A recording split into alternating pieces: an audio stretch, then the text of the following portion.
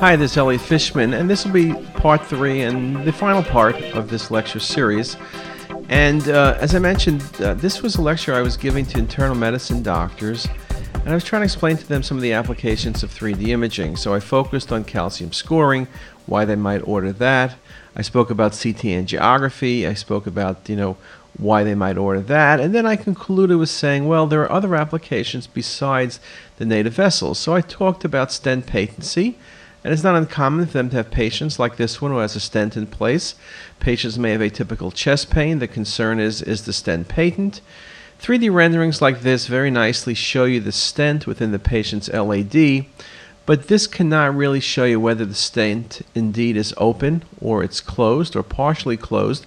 For curved planar reconstructions like this image or this image here really work very nicely. And so in this situation, a very nice example of a patent stent, no problem. Another case, another patient stent in the LAD. We look at it through a range of perspectives. The key is the curved planar reconstruction. As long as the stent is over 3 millimeters in size and it's not one of those older stents, we can do a very, very nice job in looking at it.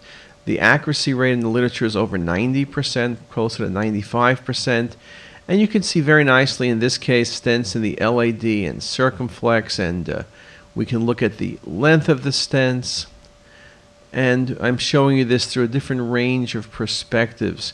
We can look at the vessel pre-stent and post-stent, which can be areas or sites of problems as well. So again, a very nice non-invasive visualization. Curved planar reconstruction, as I commented, is the critical study, and we can see very nicely that in this example where there is some very minimal soft plaque or plaque ingrowth in the proximal aspect of the stent, but the stent is patent. Another example, here's a patient with a stent, RCA. The question is there stenosis present? And when you look carefully at the sequence of images, you see that the stent indeed is patent, but look at the coronary artery pre-stent. And you can see the patient does have a significant stenosis in the vessel prior to the stent. And I'll show you this with the coronal display and with the volume rendering, and I'll roll through a number of different sequences to look at that.